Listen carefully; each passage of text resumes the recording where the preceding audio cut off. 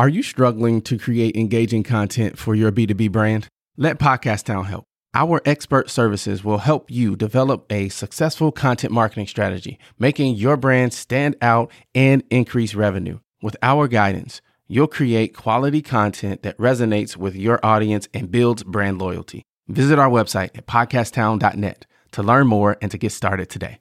We help you launch, grow, and maximize.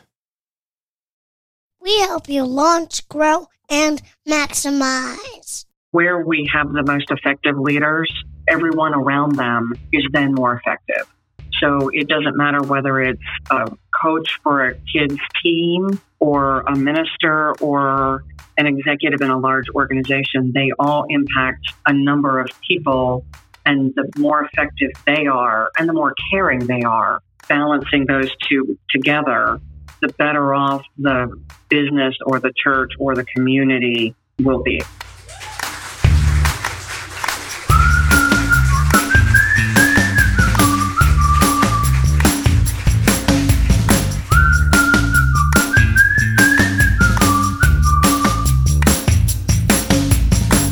Can I get it? Oh, yeah. What's up, Enterprisers? Welcome to the Enterprise Now podcast, where we educate, motivate, inspire, and transform business owners and entrepreneurs into success. That is what we do. We help folks launch, grow, and maximize. In this episode, I talk with Maureen Metcalf, founder and CEO of the Innovative Leadership Institute. We talk about effective leadership, organizational changes, and resilience. Maureen is also helping leaders innovate how they lead during disruptive times. All right, here's my conversation with Maureen Metcalf.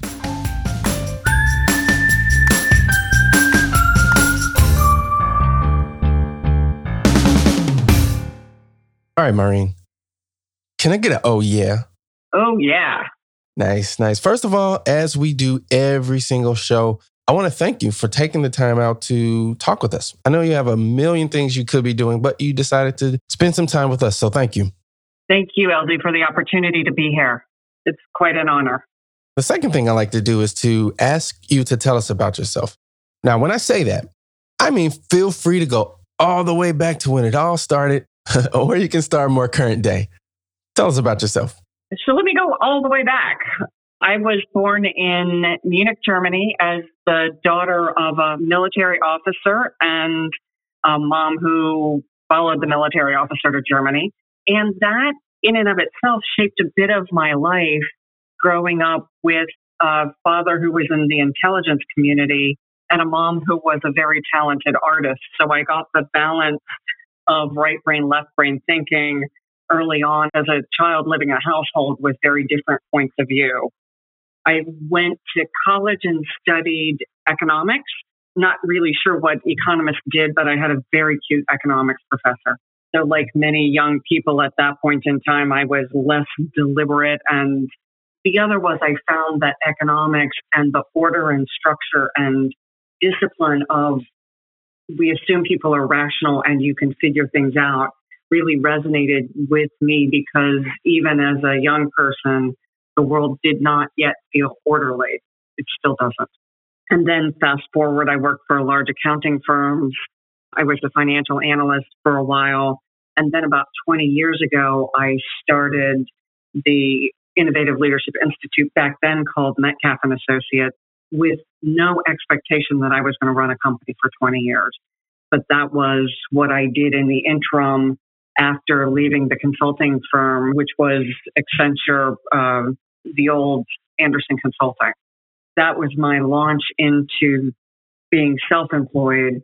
And over time, it came to really resonate with me that I had the freedom to research and write and publish and do things like this radio show and explore how leaders can become more effective in the world. Now, what led you to that conclusion in terms of wanting to help leaders become more effective? It's a great question, LD. I was working in the space of organization transformation. And for those who don't know Accenture, they are brilliant at creating structure and managing projects. And yet, like every organization, and we see the numbers published, that not all transformations succeed. In fact, many of them don't deliver the business value, even if we delivered the project on time and on budget. And again, they're one of the best in the world at doing this. And yet they still had projects that were not delivering the business value that they committed to. And my question was, what's missing? And it was often the organization's leadership. And this was 20 years ago also when I started, before we partnered leadership coaching with org transformation. So I was really drawn to answer the question, how do we help organizations not only implement a system, but also make the fundamental leadership, culture, and systemic change? Whoa, that was a mouthful. So let's back up a little bit. So what I heard you say is it's one thing to implement, it's an entirely different animal to try to shift culture. Yes, that's exactly correct. So dig into that a little bit. Why is it so hard to shift culture? Implementing systems change means I pull the old system out and put a new one in. And that by itself can be quite complex.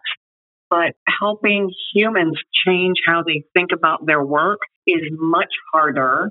We have to get to the underlying agreements and motivations of precious beings who are doing the work. And those often range everything from security to want to do a great job to gaining notoriety to building a career. And when I unplug a part of the work, we also have to understand how people make sense of their work, what value they had in connecting to it, and then help them re-see how they contribute. And so an example is an organization going from separate operations to an enterprise-wide software system. So in the independent operations, we worked with companies who were acquired, and those founders were incredibly successful as individuals. And I'm speaking of a specific client. When they were acquired, those founders were still able to run their businesses the way they had always run them. When the enterprise software system was implemented, now the mothership or headquarters had insight into everything they were doing as they did it almost in real time. And we're trying to help the overall enterprise be more efficient. But that meant they were stepping in and telling these founders whose businesses had been acquired how to do business. That was a change in the agreement they had. And those founders weren't delighted to lose autonomy because at times they were being asked to make decisions that were better for the overall enterprise, but worse for their business.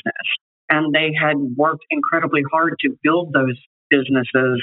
So that change in agreement was very complicated to put into place. Got it. Now I'm going to shift a little bit and ask a little bit about you. What's your favorite thing to do? Probably hiking. Hiking and biking are the non-work things.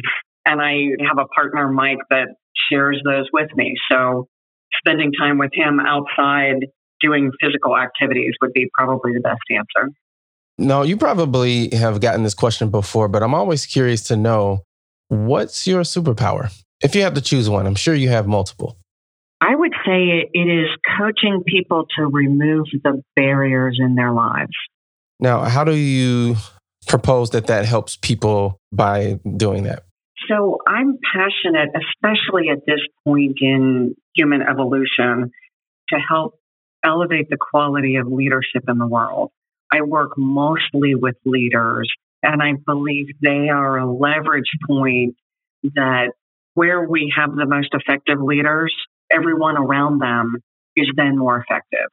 So it doesn't matter whether it's a coach for a kid's team or a minister or an executive in a large organization, they all impact a number of people. And the more effective they are and the more caring they are, balancing those two together, the better off the business or the church or the community will be. Fantastic. So speaking about innovation being a driving force, something that pushes you, What inspires you? The same thing, elevating the quality of leadership. And I would say at this point in my life, I am absolutely committed to putting as much positive content available to people, both paid and unpaid. So doing things like this podcast, where I can help people who may not ever attend a class or buy a workbook or anything like that, but where I can share some insights that will help them be successful. Perfect. What motivates you? Doing those things well. I want to be as inspirational and as effective both at the same time, because we all know people who are inspirational, but their message may not be as content rich as it could be. So I want to be both good at inspiring people to be more effective, and I want to be academically correct, that I'm not teaching content that is in fact erroneous. Now, tell us about a butterfly moment in your life when you went from being in a cocoon to becoming a beautiful butterfly. One of the moments, I've written several books, and the book writing process for me was incredibly difficult. So when my first book won an International Book Award, and I was using that as a textbook for an MBA program on developing leadership, that acknowledgement that what I was doing, the writing and the message, the content, were both incredibly effective and valuable. That helped me move from a level of insecurity about that thing that I now consider a superpower to building the confidence I needed to continue at an accelerated pace. Now, if you had to give us 2 to 3 minutes of some kind of lesson, tip, or trick, or something that will help us to implement and make our businesses better today, what would that be? So I'm going to pick resilience just because, again, at a point in time where all of us are seeing dramatic change, and it could be either pandemic related or artificial intelligence or just the daily changes that we're experiencing in our world, being resilient, and I define that as being able to take whatever shock or unexpected information in, get regrounded, and return to being flexible and focused as quickly as possible. So how do we respond to challenges, and not to be pessimistic, but we all have them, and how we respond to them often indicates the character of us and also how effective we're going to be. And so we need employees, humans, citizens, and leaders all to be able to respond as quickly as possible to unexpected information. And we do that by attending to 4 categories.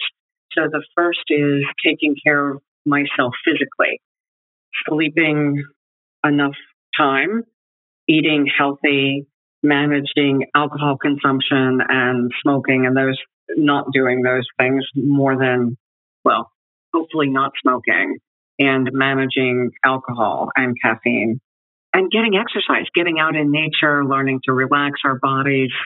The second is managing our thinking. And this is one that I think is underemphasized, and it's the thing we have most control over.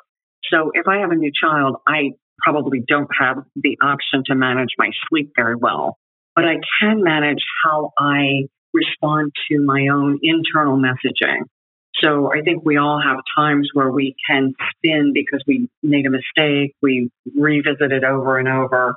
How do we quickly shift that negative or spiral thinking into something positive? What am I grateful for? What am I doing well? Not to minimize or not give attention to something that I may need to do to improve, but to keep it in perspective. The third is having a sense of purpose and emotional intelligence. So I realize I am here for a purpose, and I am heavily focused on that. And that allows me to keep in perspective the things that frustrate me. And then the fourth is having a sense of connection. So who are the people in my life that help me when I'm struggling, and who I get joy out of spending time with and supporting them through their challenges as well. So 4 points: manage my physical well-being, manage my thinking, have a sense of purpose and be emotionally intelligent with that and manage my connections, make time for the people in my life who I value deeply so that when I do need to reach out and ask for help, it has been a mutual relationship. So that would be to ask your listeners, are they attending to ensuring that they are individually and collectively resilient would be the thing I would suggest at this point in time is most useful in helping organizations be successful and helping the individual people who show up to work every day be successful. Awesome. Thank you so much for that, Maureen. You're welcome. As the old saying goes, time flies when you're having fun. If people want to reach out to you, learn more about what you do at Innovative Leadership Institute, how can they do that? Either email me at mmetcalf, METCALF, at innovateleader.com. You can also connect with me on LinkedIn and just in the message say that we met on this show, and I will accept your invitation and also have a conversation with you that way. Those are the two best avenues. Or you can Google me, and if you don't remember either one of those, it'll take you to the Innovative Leadership Institute website. Nice. Thank you so much for your time, Maureen. Thank you, LV. Enterprisers, if you got value from that awesome conversation, let the world know by subscribing to the email list and leaving a review on your favorite podcast app. That helps us know that we're bringing you golden nugget-filled conversations with the most inspirational business owners. Reach out at podcast@enterprisenow.net with any feedback or questions for me or any of my guests. Thanks again, folks, and we'll talk with you guys next time. What a fantastic episode. Hey, listen, I want to know something. What is the top concern that you have in your business? Is it sales? Is it marketing? Is it finance? Operations? Shoot me an email, mayor@podcasttown.net. I want to start a conversation around these areas of business and how we can work together and help each other shine even brighter.